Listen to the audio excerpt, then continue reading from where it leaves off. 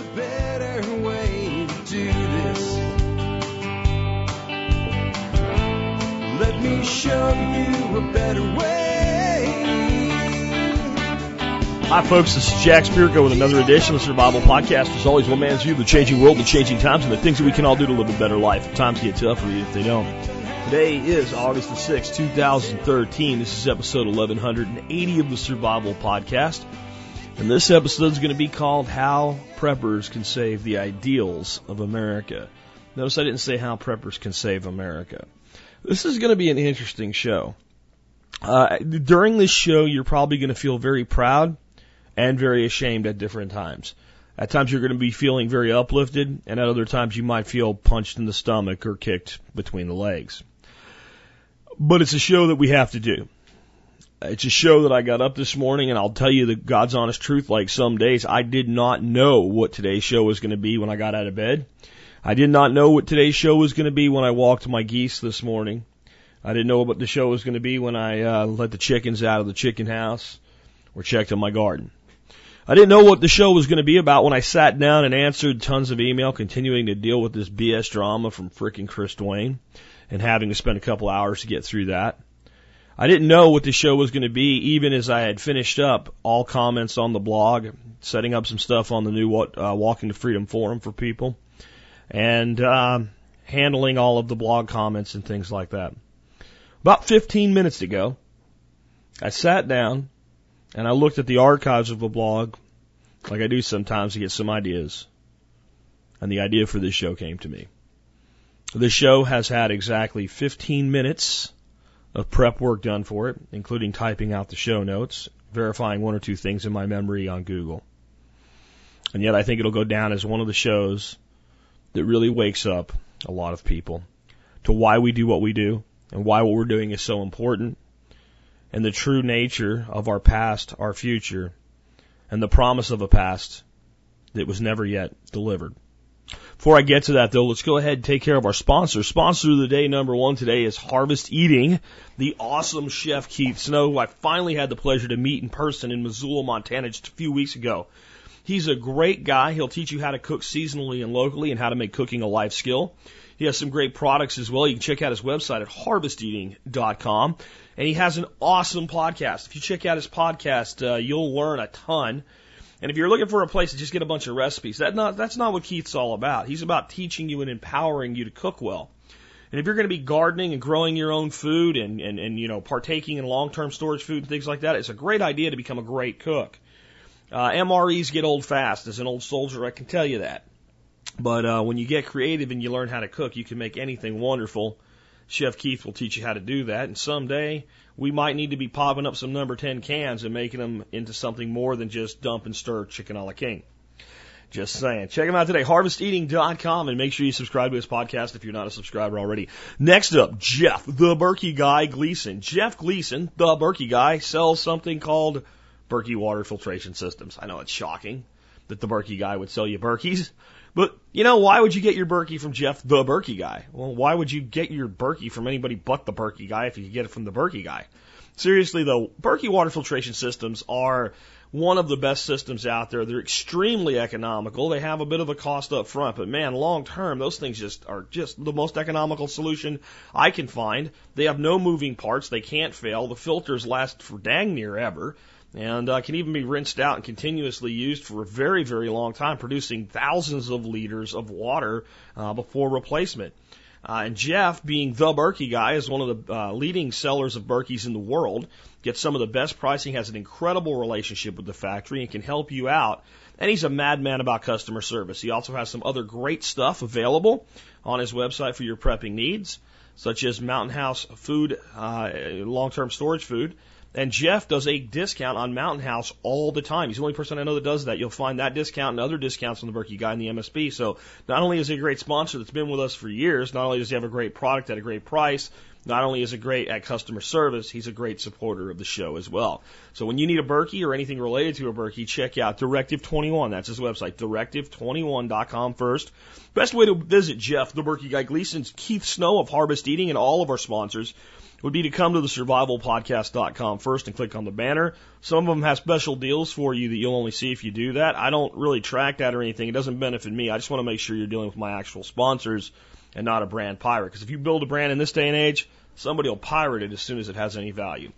Next up, I want to remind you guys about the Member Support Brigade. If you join my Member Support Brigade, you'll help support this show.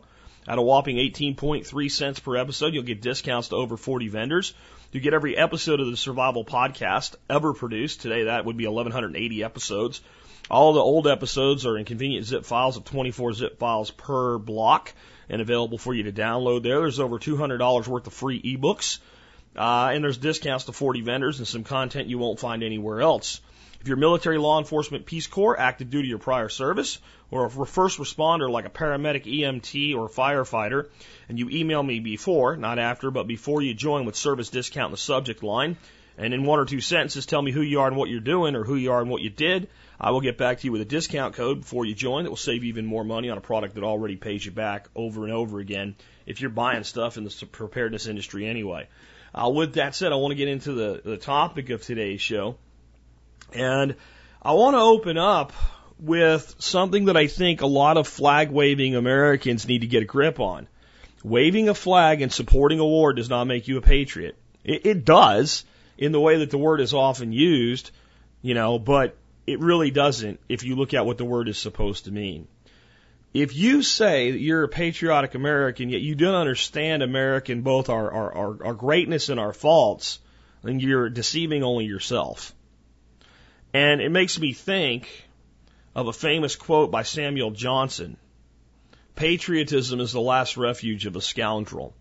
And I can't tell you how many people I've seen online defending a position and then fall back eventually to, but I'm a patriot, you're not a patriot.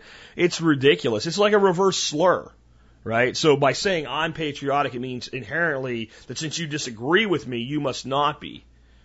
Or they'll say something like dissent is the hallmark of patriotism. Dissent of what? See, the issue at stake when it's liberty is important, or that patriotism must be coupled with morality. So we must have laws that even though they're going to interfere with people not harming anyone, are based on morality. There's certain things people shouldn't do. But who are you to decide what's moral? And if you are to decide that today, who is to decide what is moral tomorrow? You might find yourself in the minority very quick. That's why this nation is truly designed to be a republic, not a democracy. When people come out with a poll and say, well, it now shows that 56% of Americans want this, I don't give a shit.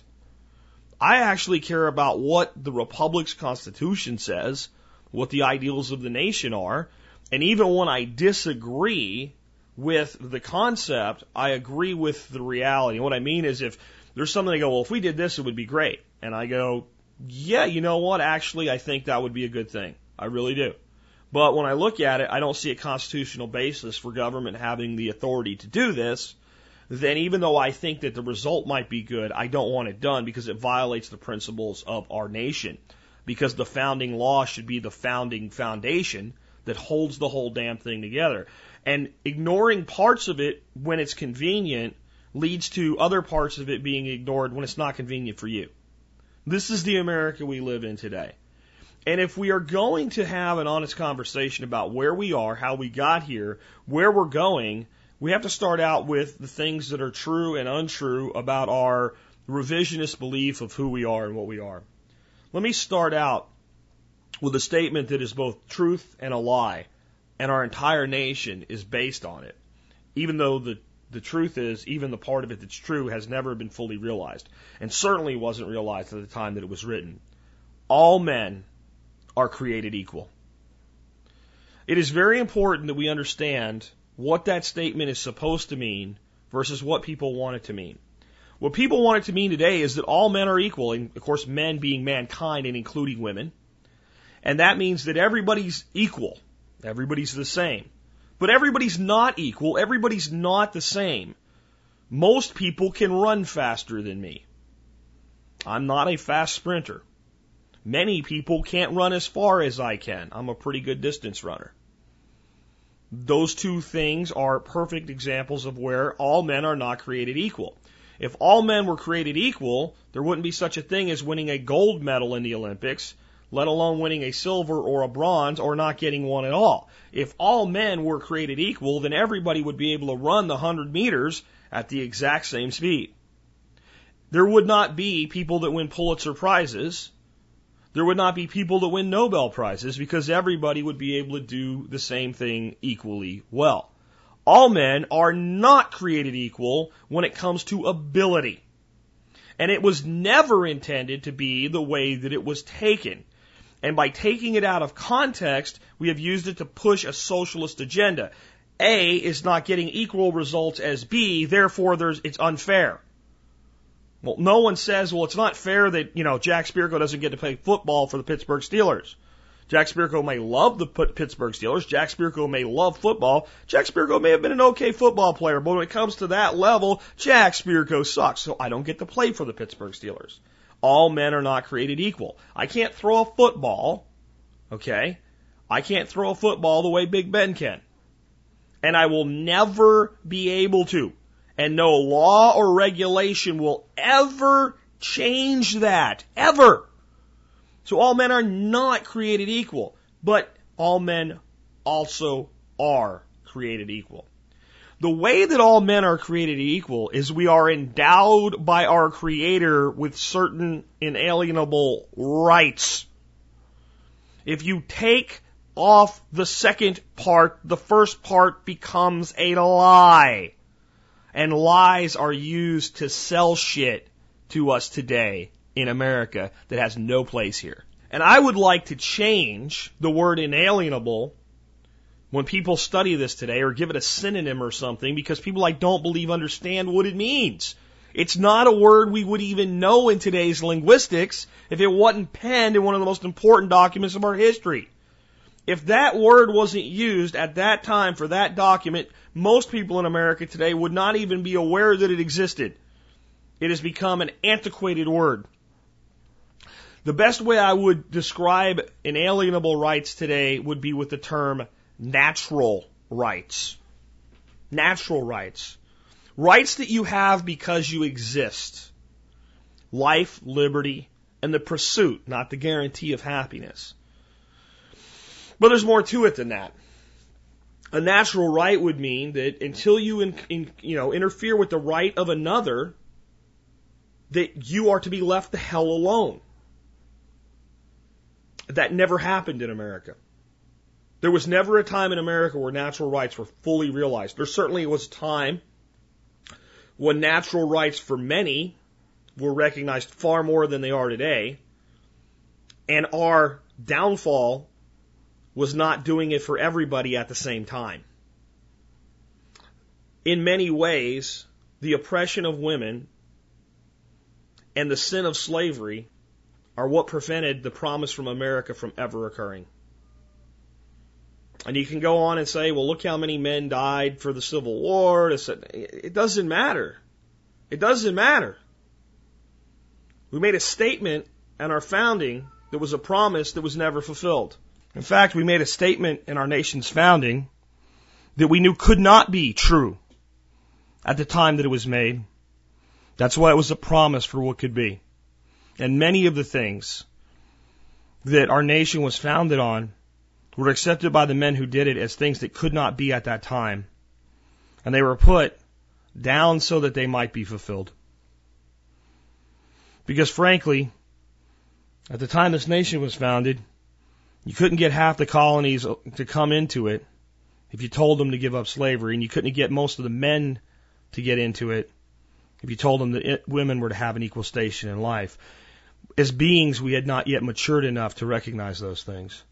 I think our founders had more faith in us than we were deserving of on those regards, because it took a long time to get where we are today. But at least we're here.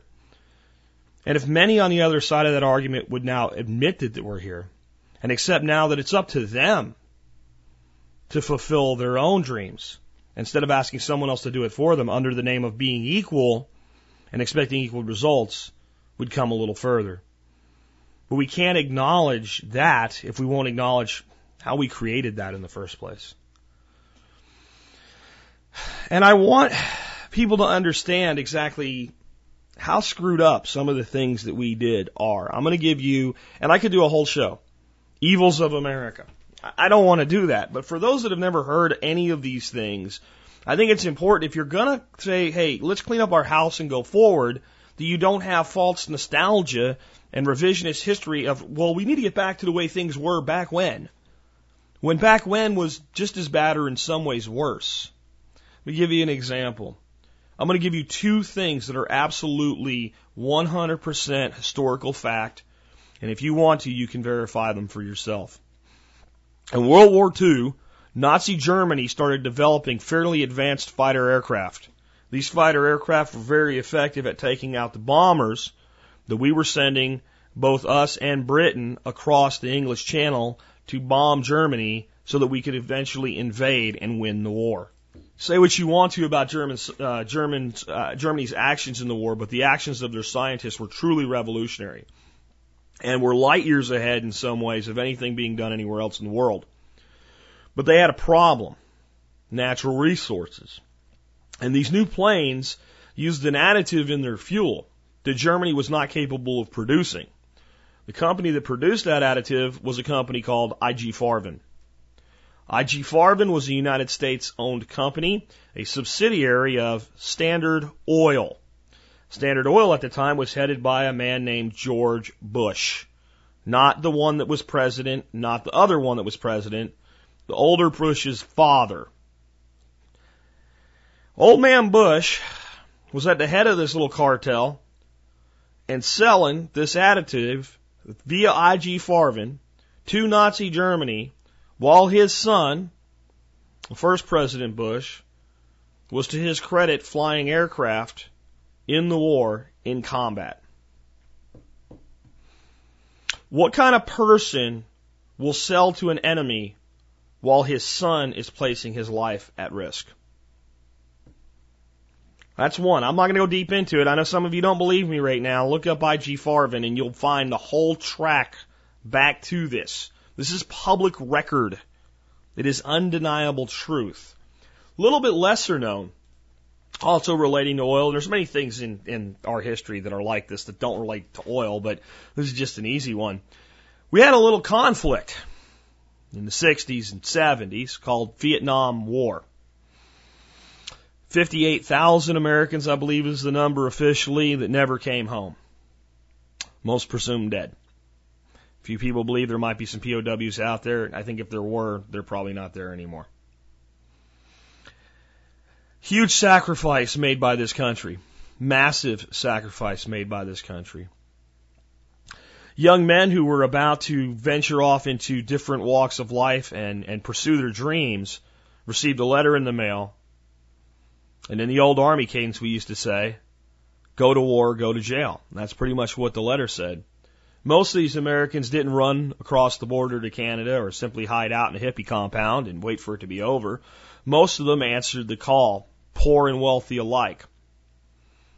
They went over to this foreign country most of them had never even heard of to fight a war that we eventually lost, a war that never even mattered, and a war where, in the words of my father, it was impossible to tell the communist jungle from the free jungle. During such a sacrifice, you would think that we would do everything we could to defeat the enemy and win the war. Well, Shell Oil Company was selling fuel to North Vietnam during the entire thing. If you'd like to know more about it, you can read a book called Fueling the War, Revealing an Oil Company's Role in Vietnam. It was written by a person who was part of Dutch Shell Oil during this time and actually partook in doing a lot of this. So those are just two things.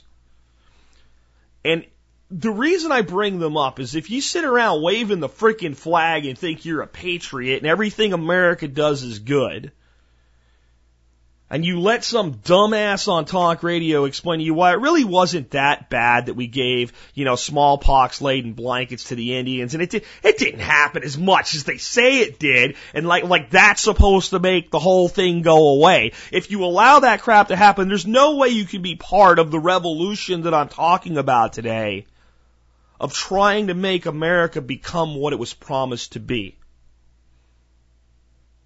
You can't clean up your house if you don't acknowledge the junk that's piled up inside of it. You can't be honorable if you don't acknowledge the dishonor of your past, your present, and the dishonor that's already in place to be part of your future.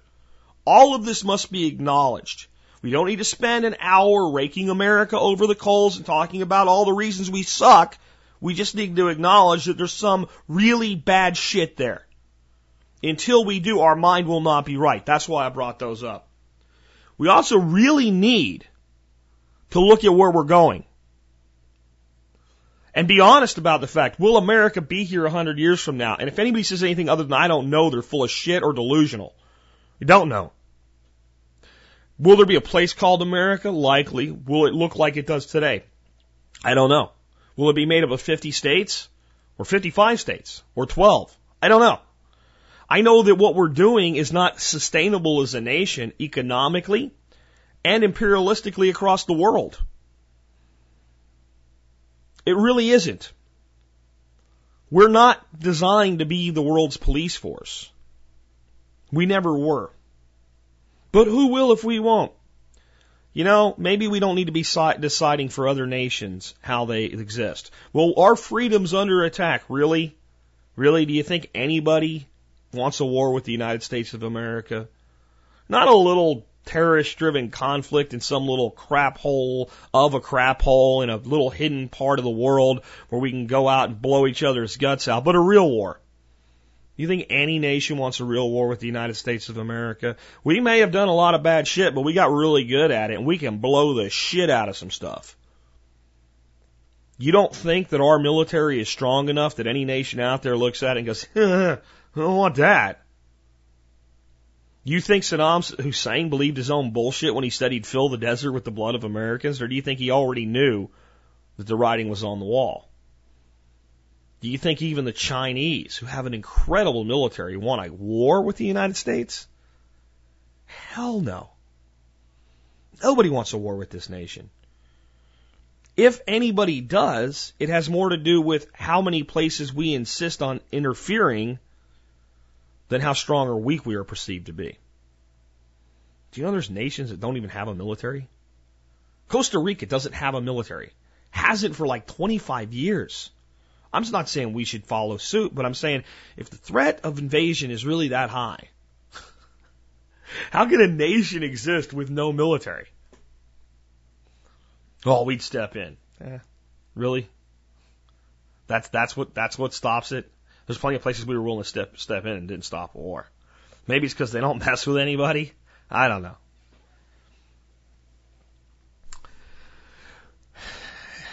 So again, I don't want to beat up on us. I just want to say this is the truth. And then I want to say, well, what is the beauty in America? Our nation has done things no other nation has ever even dreamed of doing. The conspiracy theorists that think no man ever walked on the moon, I can't help you. We did it. It's incredible that we did that. Especially at the time that it was done. If you look at the greatest technologies in the world today, even if they're being cranked out by the Japanese or the Chinese or the Taiwanese or whatever today, most of it originated right here. As much oppression as we have in this country, most nations do have more. I'm not saying that makes what we're doing okay, but most nations do have more. There still is not another country out there where as many of your rights are recognized and your opportunity to be successful is as high as it is here. Doesn't exist. It's getting more and more the case that it's not so, but it doesn't mean it doesn't exist. America did fulfill being the land where anybody could dream of anything, and if they were strong enough and talented enough and successful enough and hardworking enough, they could achieve it. We've been lied to about that, and that's the other thing we have to be honest about. Where are we great and we've been lied to about? See, what you do if you want to confuse the people of a nation is you tell them they're really great for doing the things that are really terrible, and you tell them they're really terrible at doing the things that are great. That way they'll be very, very divided among each other, and they'll fight each other while you and your fascist, cronies collaborate and rape the nation of its wealth. So we've done some pretty amazing things. And we've made some pretty amazing promises. And that promise, again, was that anybody could succeed.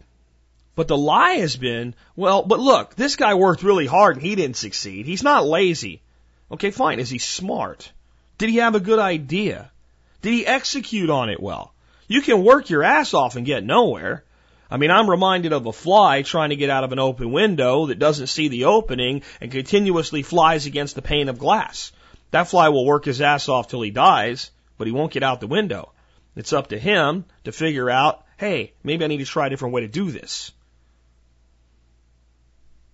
We can't have equal results because we wouldn't get any results at all if we did. See, and I think that regardless of what this nation looks like in 100 years, that its ideals can live on. I think that the promise that is America is universal. I don't think America's way of life, America's flag, America's version of the way things should be as far as the execution of them should be considered universal. The way many of our presidents have told you they are when they've justified blowing the shit out of kids and women and saying, oh, we don't do that anymore. If you believe that, again, there's certain things that if you believe, I do have the deed to the Golden Gate Bridge if you would like to buy it. But we did make some promises. We made promises that government would be limited. We made promises that individuals' rights would be respected and acknowledged as being pre-existing the formation of government. We made a promise that participation in the Republic was voluntary. We made a lot of promises we haven't kept. Understanding those promises, though, are a big part of rebuilding whenever this thing craps the bed, and it's going to. If you look at our future, it's not pretty. You have the most powerful nation in the world, military and financially. The military power is being mitigated not by becoming less powerful or by other nations becoming far more powerful, but other nations becoming at least able to do equal damage. It's the Cold War all over again, this time with China, under, thankfully, a little bit more friendly terms. We have the ability, and Russia still has the ability to annihilate the whole planet as we do, as China does. And once you have a couple big kids on the block that are just going to beat the hell out of each other and both of them are going to end up losing, you get some stability. So militarily, I'm not so concerned. Economically. And then economically weakens the military capability as well. Economically, our nation we're through. The most powerful economic power that's ever existed. And this is the case. We've been a bigger bully in the world with money than we have with weaponry. Okay? That's the facts. I can't go into it, but we have. We've manipulated so much by using our tremendous economic wealth. Again, we've done some really great things for people too. I'm not saying I'm just saying we've been a bully. There's a lot of nations out there that are really unhappy with us about that. What happens to the bully in the schoolyard when he becomes weak? Something happens to weaken him. Ostracized, beat up, kicked aside, ignored. We're about to go from the economic bully of the world to second tier or third tier status. Which isn't a terrible status to have. As long as you weren't first for so long. There's plenty of nations that would like to be second or third largest economic power in the world. They would just be overjoyed with that. There's plenty that would like to be the 10th. But when you fall from number one, you fall from a high place. And when you fall from a high place, it hurts. And it's going to tear this nation apart.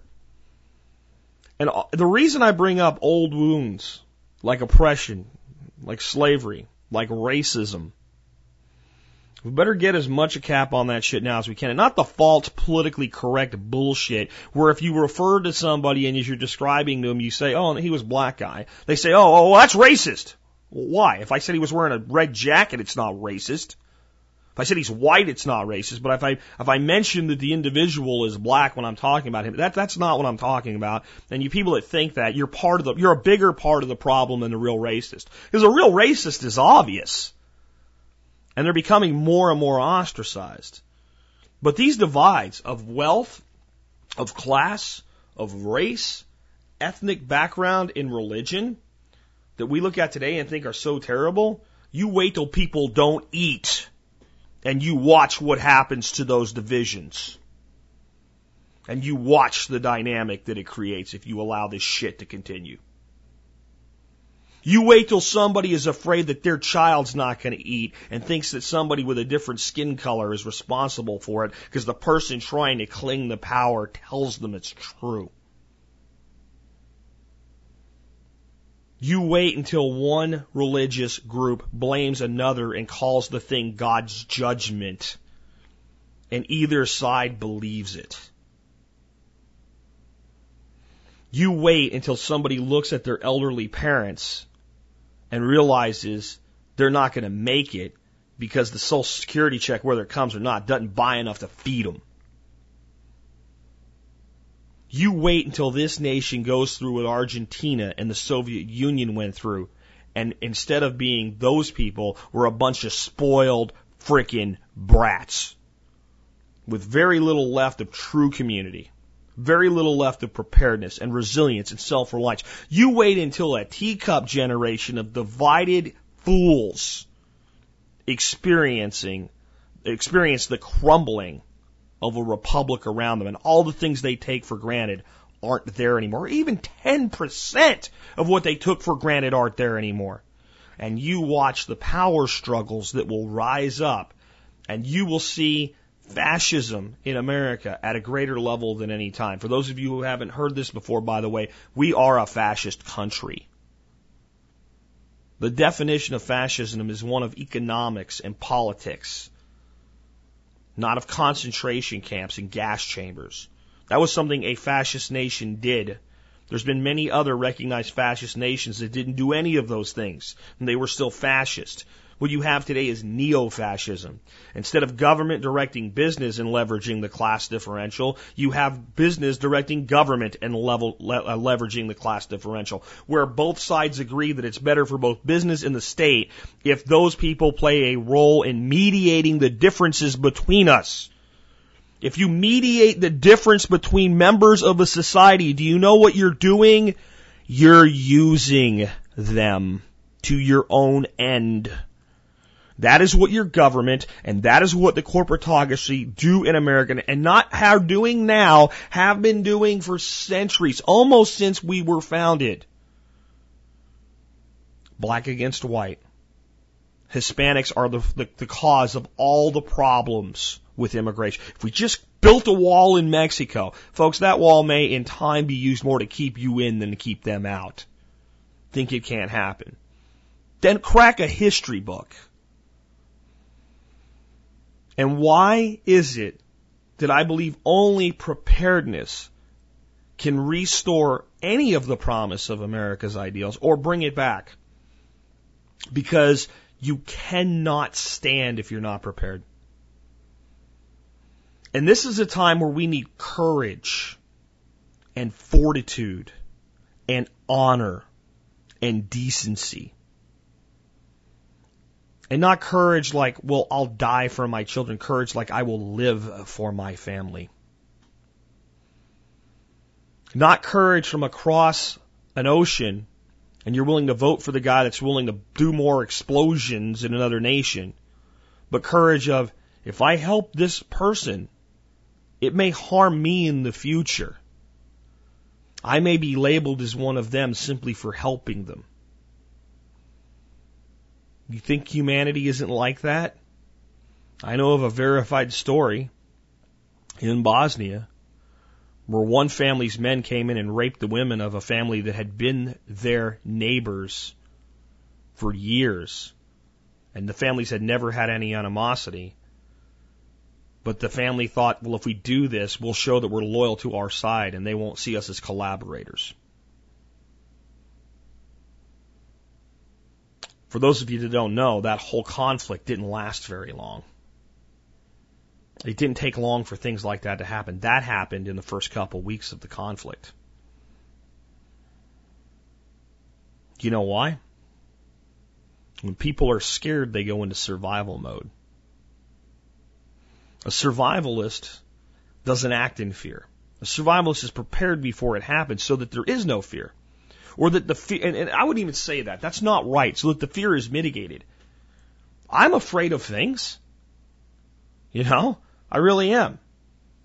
I used to participate in some pretty interesting, I would call them dangerous sports. I do a lot less of that now because I have more to lose. Fear is healthy. If I'm standing on a street corner and I see a car careening towards me that looks like it's going to get off the road and hit me, I'll get the hell out of the way. Fear is a healthy thing, but if it's not kept in check with logic and reason, it leads to chaos and disorder and breakdown. If you don't think that your fellow Americans will tear apart the country with a belief that if I can just get a little bit more, I'll make it, and actually destroy themselves,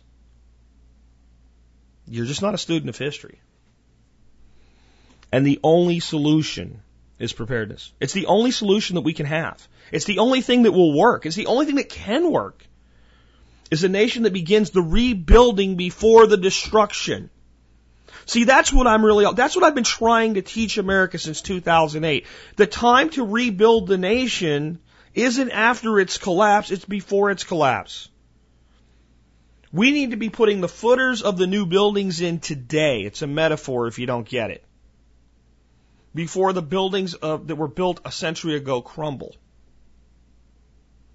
When the whole thing falls apart, the construction project of putting it back together already needs to be in progress. See, people will follow the path that they feel has the greatest chance for their individual success. You can talk about equality and kumbaya and everything else all you want to, but that's not the truth. Humans are motivated by self-interest. Well, that's bad. I don't care. I don't give a shit that you think that's bad. It doesn't change that it's real. The magical unicorn is not going to fart a rainbow for you and give you a wish-granting angel. It is not going to happen. You have to accept reality as it is, the way that it is, and understand what that means about the future. And what that means is as this nation begins to crumble, if people go into a huge state of fear, and no matter what we do, many will, they will take and steal and kill and blame and burn and destroy. Driven by fear. And some of it is going to happen. There are people that are too far gone. And sadly, many of those people that are causing the most destruction, sadly for them, what they'll do to survive will quickly lead to many of them ending up dead. There's more and more people like us every day. We don't want to harm anybody. But if that shit starts, and you try to harm us, our families, our communities, you will get a dirt nap. We're trained, we're prepared, and we're ready. The day the government falls down and can't do it, we will do it for ourselves. We've already made the plan, we've already made the commitment, we already have the capability, we're done. We're not interested in causing this shit to happen. We don't want this shit to happen. Every bit of government slander and industry slander and shit from the Southern Poverty Law Center that says we do is nothing but bullshit. No one wants this less than us. We're just realists and think, you guys are going to screw it up and do it, and we're going to be ready. But it can't just be that. It can't just be, I've got my stockpile, I've got my group, I've got my shit, and if somebody comes and takes it from me, I'm going to put them down. That's 10%. 10% of what we need to be doing. How long can you go that way? Oh, I've got a year's worth of food. Let's see if it really lasts a year. I've got a great group. Let's see if they really stick together. You have to have the plan for the other side. And the plan needs to be implemented now. If there's a spot of dirt that we can put something that will feed people and we can get away with it, put it there. Not just on your land. Start cracking open peach pits and start guerrilla gardening peach trees. I don't know if you know that. You can produce seed, peach trees from seed. You live in a place where they grow, start doing it. Cherries, anything you can grow from seed. Apples. Oh, it makes crab apples. I don't give a shit. You'll eat it when you're hungry. If it will grow, especially without your concern, and you can stick it somewhere, do it. Well, it won't be mine. Great. It'll be somebody else's. Maybe they won't come and take from you because they'll be able to find something, and it's just one step.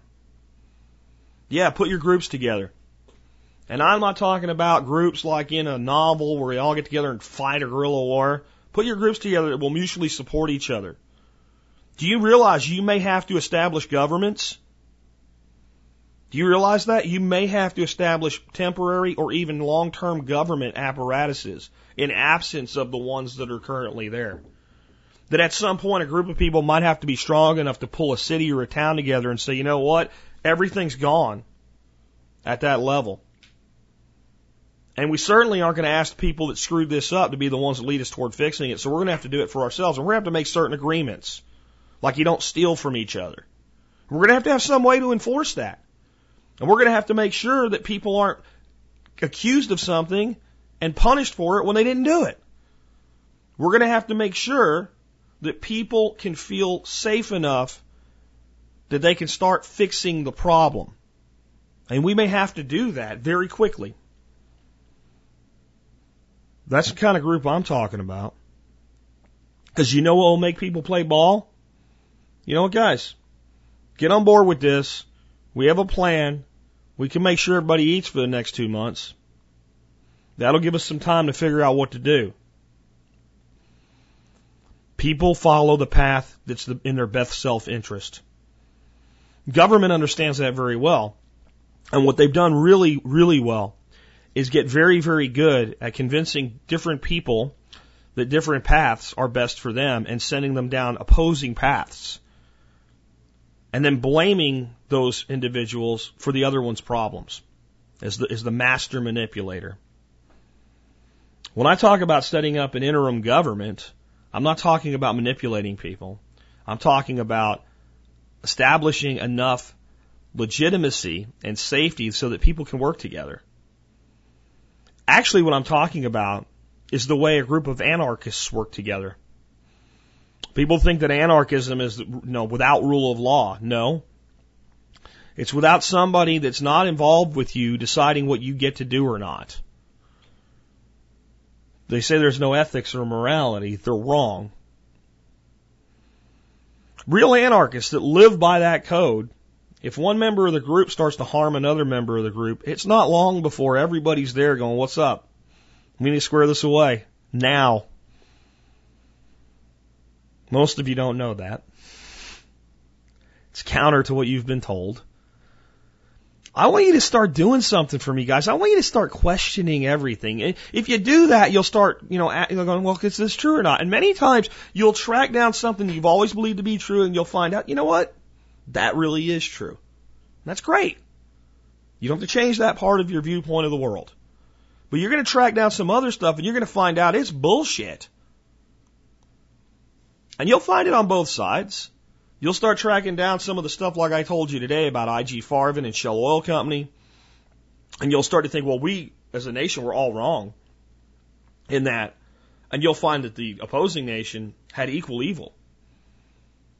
It wasn't the good versus the bad. It was the bad versus the bad in many instances. And when evil confronts evil, often some of the evil of the losing side is mitigated.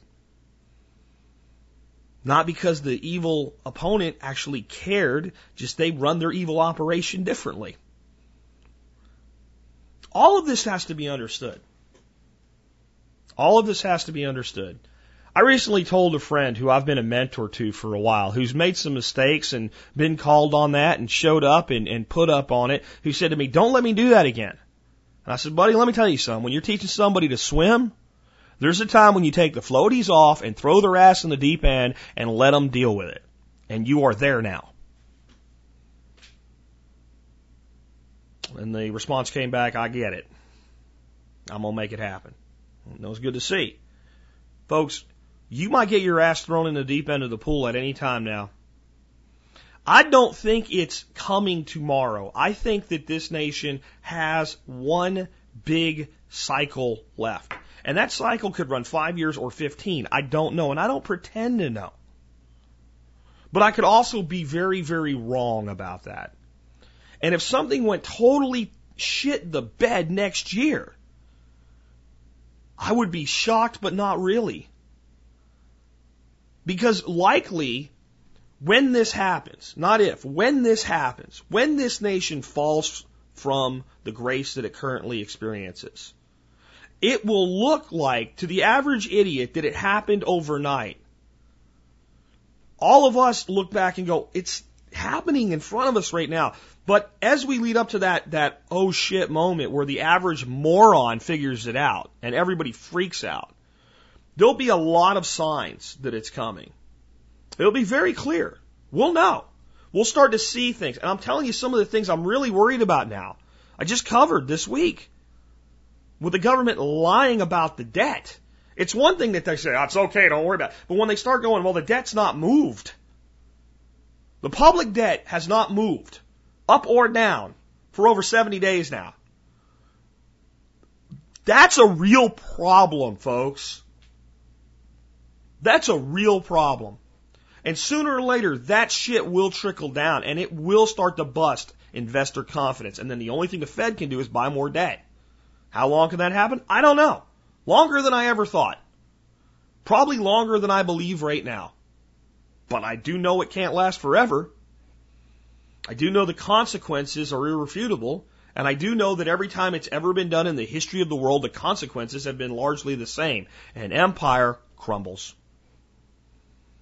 I do know that one day, as a resident of whatever state you're in, you may find yourself no longer part of the United States of America. And it may not have anything to do with anybody being a separatist or a revolution or anything like that. It may be a nation going, can't afford you anymore. That'll never happen. Really? Talk to someone from Belarus. Talk to somebody from the Ukraine. Those nations didn't wage a war of independence, folks. It wasn't like, oh, Mother Russia's weak, let's attack now and get our independence. They fell out. They just fell out. And a lot of people cheered and waved that old flag that they had kept around, waiting for that day that they would breathe free again. And then they went, wait a minute, what do we do now? I remember a Russian girl, she was actually from Russia, that cut my hair one time. And the way she put it was so flatly simple and so flatly naive at the same time. She said, well, we tried communism and that didn't work, and now we're trying capitalism and that doesn't seem to work either. That is the mind of a citizen so oppressed by its state that it just believes whatever it's told. And don't mock that lady, because we have far more brainwashed people in this country. Far more. When I talk about surviving what's coming, I am not talking about Mad Max. Though you may see some parts of it that'll look that way. Something will fill the power vacuum. And my fear is it will be far more malevolent and far more encroaching on liberty and freedom than anything we've ever seen before. And some of this breakup stuff that could happen, and I know some of you just don't think it can, and I'm sorry, I've done enough research now on the way these things work that I know that it's not that it's going to happen, but it could happen that way. And in some of those breakups, the region that breaks apart could be far worse than what they've left. Not every, secession, not every breakup of an empire results in the individual republics or nations that are formed out of it being more free than they were. Often, they're far less free. Because people that aren't prepared will take the deal when the devil offers it. But they will. We'll turn the lights back on. We'll put you back to work. Your children will be safe to go to school again. Just get in line and follow what we say. And, in the movies, it's always like that. Real power tyrants don't make it that obvious. They sell it to you. I consider myself a good marketer. I really do. In fact, I consider myself a master marketer. And that's because I understand human psychology and behavior, and I know that the secret to great marketing is to have a great product, find the people that really can genuinely benefit from it, and effectively communicate to them that that's the right thing for them. And I consider that being a master marketer. But there are people that are master marketers, but they're master manipulation marketers. These are your government types. They make you believe that their product is the one for you, even though you're probably diametrically opposed to it and will be harmed by it. That's why Monsanto gets along with them so well. That's why Pfizer gets along with them so well. They're the same people. They're the same people. You are a tool. You are to be used. You are nothing but a piece on a chessboard, and you are a lowly pawn. They don't care about you. They care about all the pieces on the board collectively, because that's where their power comes from. But if they have to sacrifice you, or harm you, or take from you and give to another to maintain their fiefdom, they'll do it, and they won't lose a wink of sleep at night. These people are the ones that have the greatest ability to rise to power. And when the shit crumbles, don't think they'll all run away. They'll all scramble to steal their little piece of it. And some of them are second-tier ass clowns right now, have a vision of becoming a top-tier ass clown. And they may very well succeed in that effort. It is all of these things that mean we need to be prepared. But how does that preserve the ideals of America if this is our future? If we actually do it, they'll fail. I'm not saying they're going to fail, because I don't know if I believe that we'll do it. I just know that we can. I know that the solutions are right in front of us, and I know that the solutions are simple. Be responsible for yourself. That does not mean build your credit, get a MasterCard, a student loan. That means design a life for yourself that where you provide at least some of your own needs. If everybody did that, we could stand in the face of anything other than an asteroid or full nuclear war. Anything else would be survivable. And things of that level, don't worry about it. If it happens, your problems are frickin' over, and we'll find who's right about what part of the afterlife. Collectively. We'll meet there and maybe have a beer if I'm right. Maybe not. I don't really know. I'm actually at peace with that part. But I'm not at peace with the promises that were made being unfulfilled by the people they were made to. Do you understand something? You are the recipient of these promises. All men created equal and endowed with natural rights by their very creation, and having the freedom to pursue life, liberty, and happiness. You are the recipient of that frickin' promise. Well, who's supposed to make sure that we get it? You are. You are. You are the guardians of the Republic. We all are. All 300 plus million of us. We are the guardians of the Republic. And en masse, we are asleep on our post. And those of us that are awake, we waste our energy running around trying to wake up other people while they slumber, instead of guarding the post and being the example. Provide for yourself. Provide for your family. Understand what true independence is. Understand what true adulthood is. Don't raise your children to be freaking teacups. Let them face adversity and help them get through to the other side, because God, they're gonna need it. I mean, the real misery probably is what your children, you people that have children that are 4 and 5 and 6 years old, they are going to be the ones probably at our age. They're going to see the worst of this. They're going to have to be the ones to fix it. Do you think it'll be that long before it happens? I don't know. I think if it happens tomorrow, that's still true. I don't think this is, it happens and then it all flushes out and we're back to normal in 5 years. I think this is a multi-generation rebuild when it tears itself apart. I think your grandchildren will still be fixing it. And your great-grandchildren, if we actually pull off being here for the fight. When I say pull off being here, there'll be people here. They might even call it America. Again, I don't know. But will any of us be left?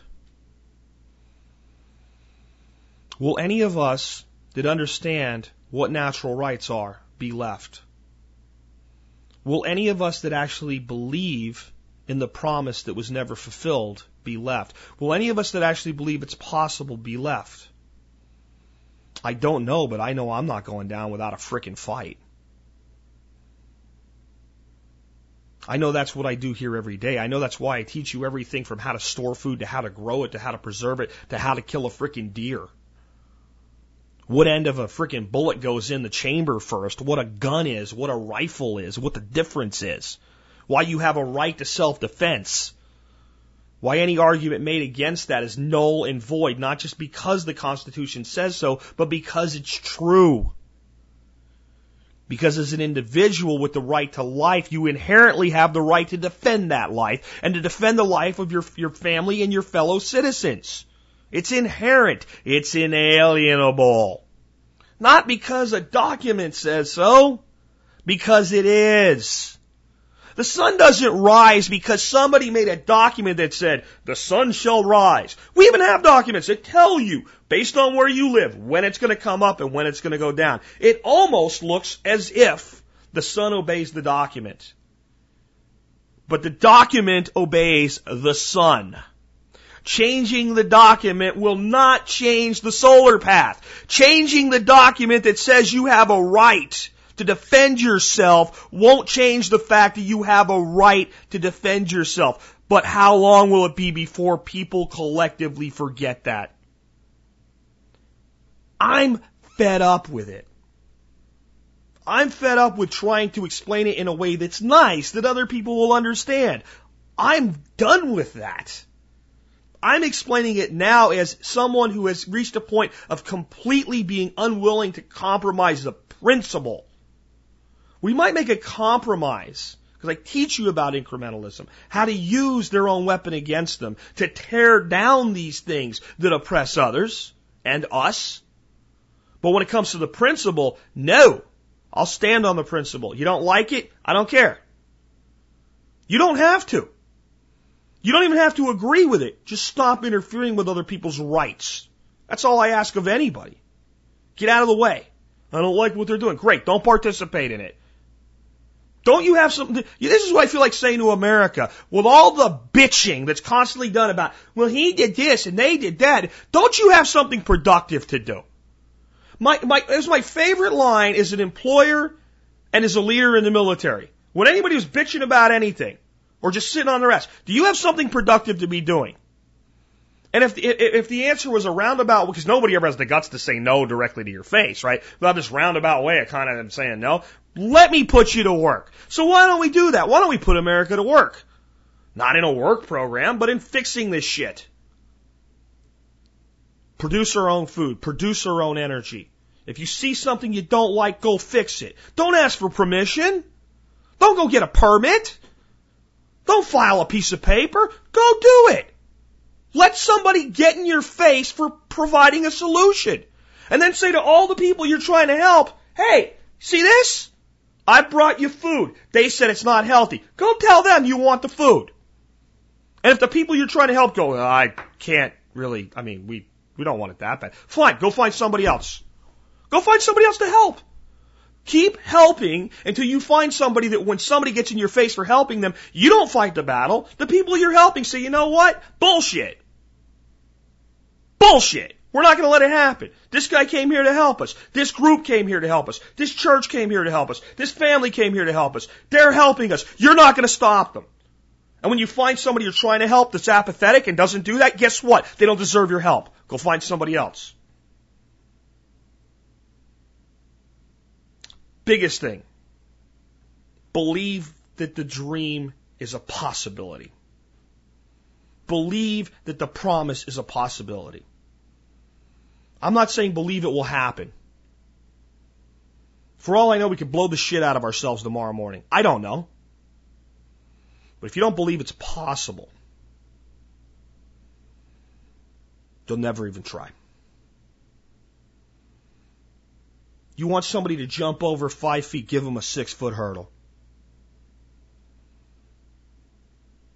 Well, our hurdle's about 100 foot tall right now, and you don't even get a pole.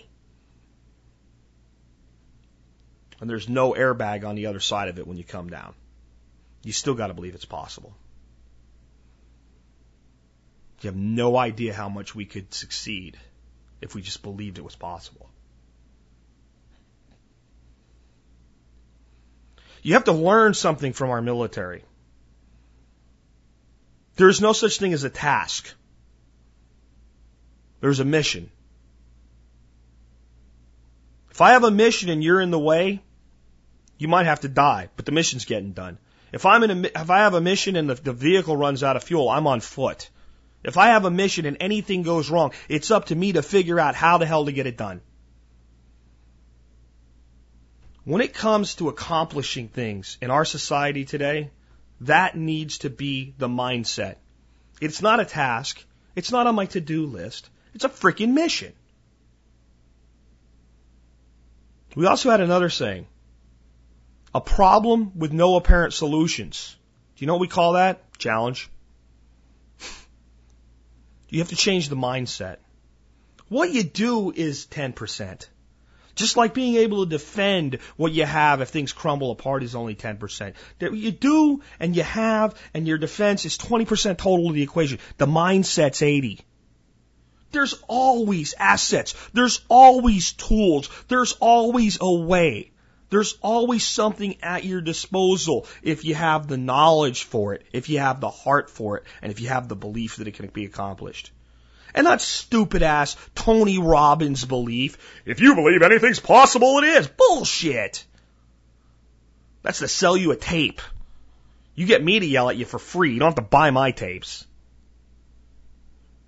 What I mean is if you believe that something's possible, even if the total thing you believe isn't fully realizable, it can't be done, or it can't be done in your life. But if you believe it, you can achieve much of it.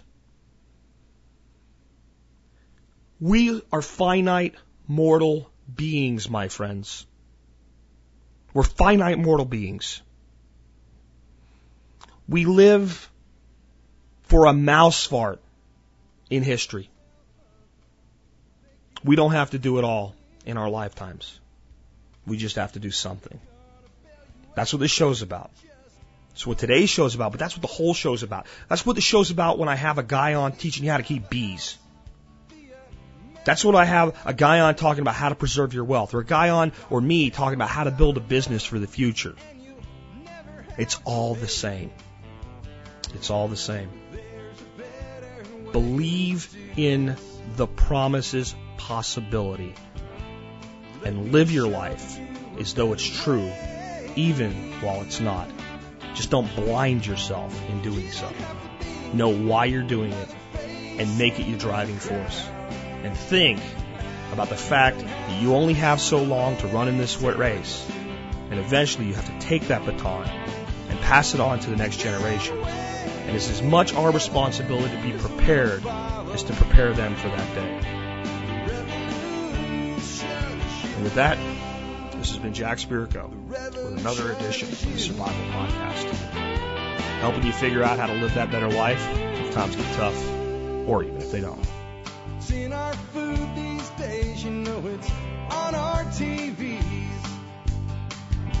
Sometimes we forget we are what we eat.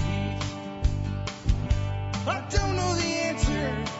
It's like there's nothing I can do. It's the price we pay, I guess, when we follow all the rules. There's a better way to do this. Let me show you a better way. You don't have to be another face in the crowd.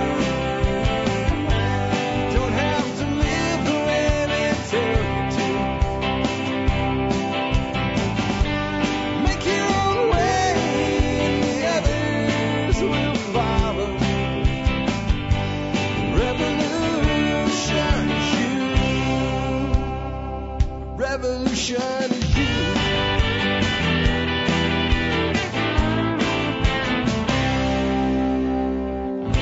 Someday we'll realize our children just can't pay, 'cause nobody up there cares. They're living for today.